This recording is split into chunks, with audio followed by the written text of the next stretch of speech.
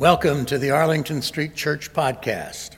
Boston Sanctuary since 1729, Arlington Street continues today as a gathering place for progressive people of faith in the Boston metropolitan area and beyond.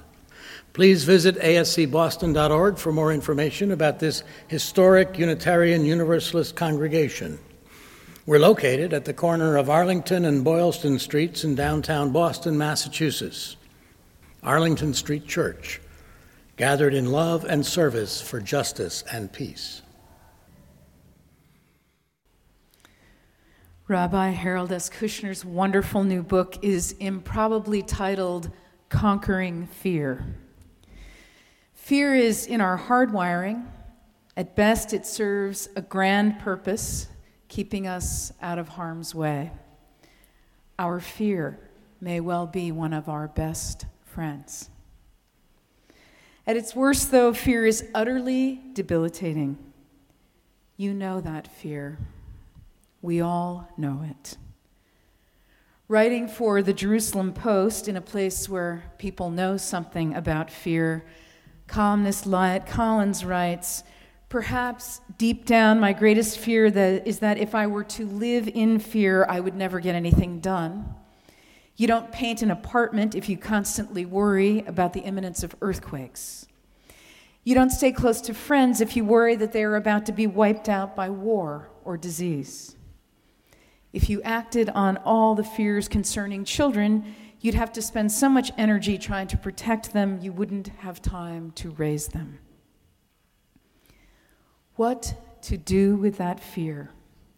Fear of things that are real, imagined, or exaggerated, that anticipatory catastrophizing that does no one any good at all and only wears us out and does us in. 3 strategies. The first strategy is to ignore our fear or pretend it doesn't exist. If that works for you in any kind of sustained way, let's talk.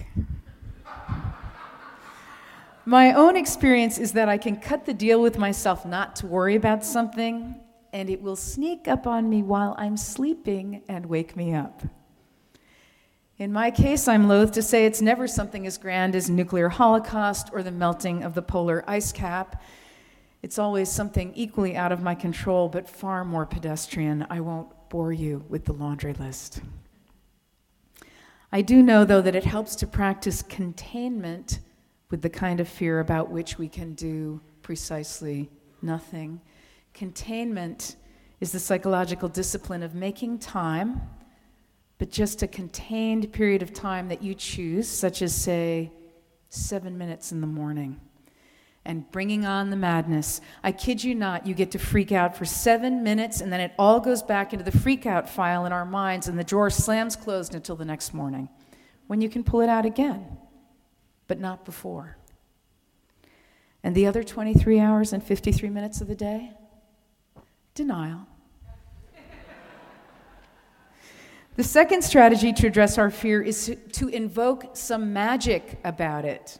This is one of my favorites.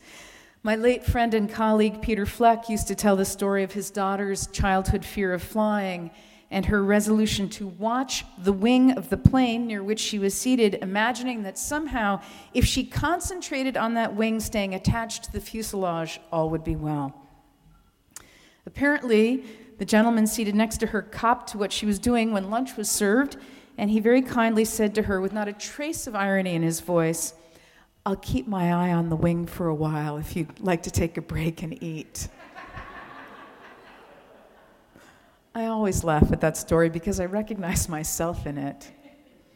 It's the unwillingness to accept our own powerlessness, choosing instead to play let's make a deal with the unseen forces of the universe. The third strategy to cope with our fear, and this one is interesting, is to choose to hang around especially brave people, or at least people who are doing a good job with the first 2 strategies of denial or magical thinking. Dr. Mark Siegel, author of False Alarm, The Truth About the Epidemic of Fear, writes, "Our infectious fears spread faster than any bacteria, and ignite a sense of imminent danger that far eclipses the reality. Anthrax, for example, is not contagious. Fear of anthrax is. Actually, this is very serious. Rabbi Kushner cites an article in the science section of the New York Times in which it is reported that worrying about terrorism could be taking a toll on the hearts of millions of Americans. As it turns out, about 6% of the population was really terrorized by the 9/11 attacks. They couldn't put it in perspective and continued to be acutely fearful.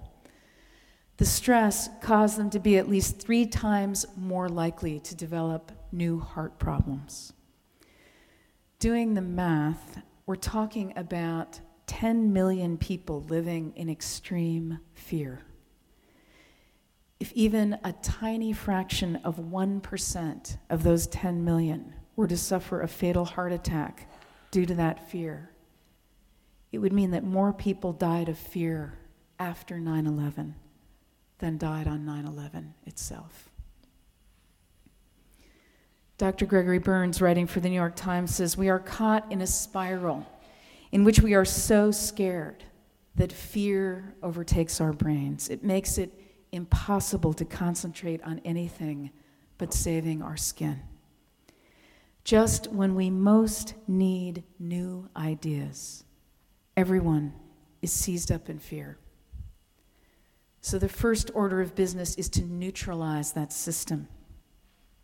This means not being a fearmonger, avoiding people who are overly pessimistic, and tuning out media that fan emotional flames. In 1933, in his first inaugural address, President Franklin D. Roosevelt spoke to a country mired in the Great Depression. You'll recognize the most famous quotation from his opening paragraph, but the surround of that quote is also interesting. Here's an excerpt from what he said. "This is preeminently the time to speak the truth, the whole truth, frankly and boldly. The only thing we have to fear is fear itself. Nameless, unreasoning, unjustified terror that paralyzes needed efforts to convert retreat into advance." Of the 3 main strategies for working with our fear, denial, magical thinking, or shutting it off at the source, President Roosevelt advocated the third. Let's get real with what's real and shut down disabling fear. Obviously, he was on to something. Let's go deeper. Last week, we had so much fun with a mere sentence fragment from Revelation that today I wanted to share with you 4 whole sentences from the first book of Kings. This will be something like watching the previews. We're dropping into chapter 19. The prophet Elijah has fled to the wilderness, returning to Mount Sinai, where God had originally sealed the covenant with Israel. And then, a great strong wind rent the mountains and brake in pieces the rock. But the Lord was not in the wind. And after the wind, an earthquake. But the Lord was not in the earthquake. And after the earthquake, a fire. But the Lord was not in the fire.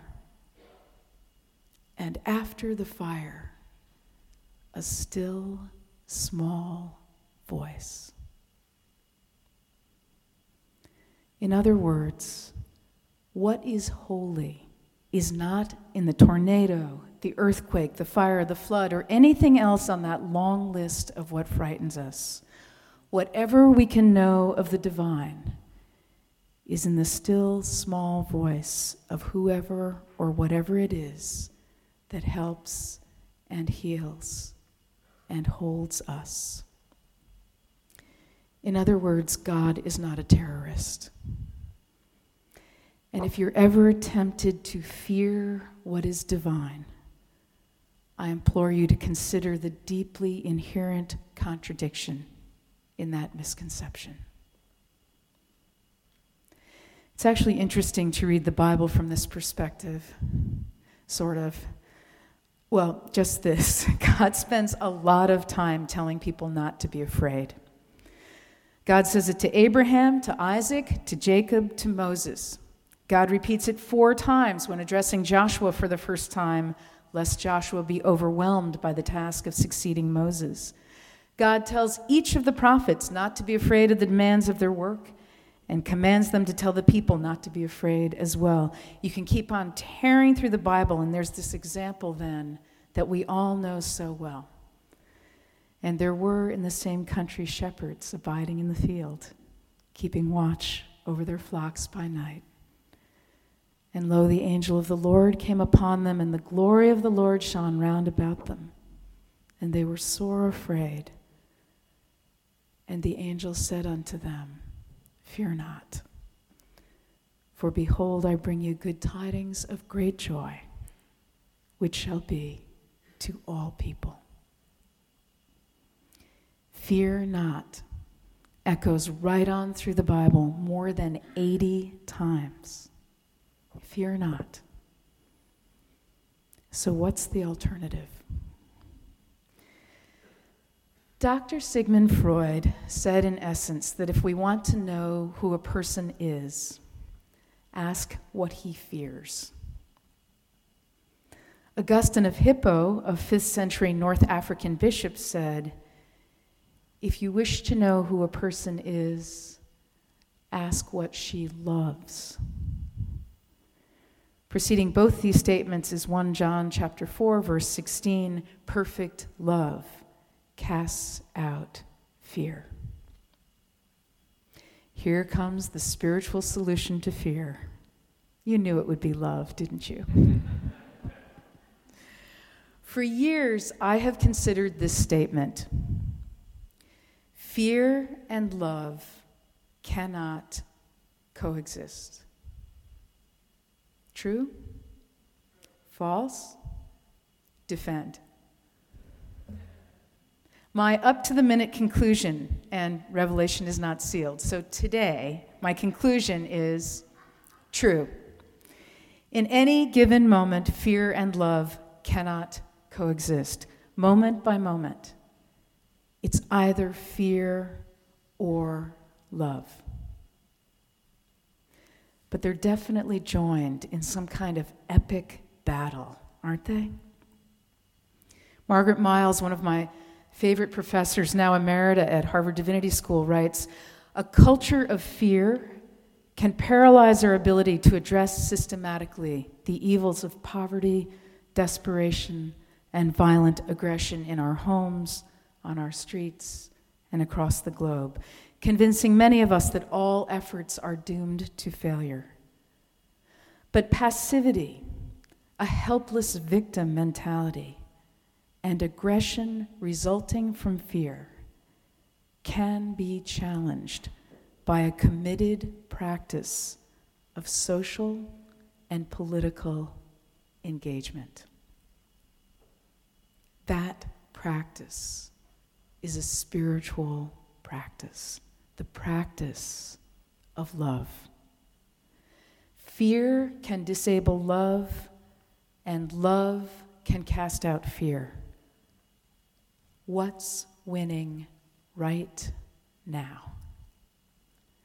How can we cast out fear and stand on the side of love? Let's return to the work of Augustine.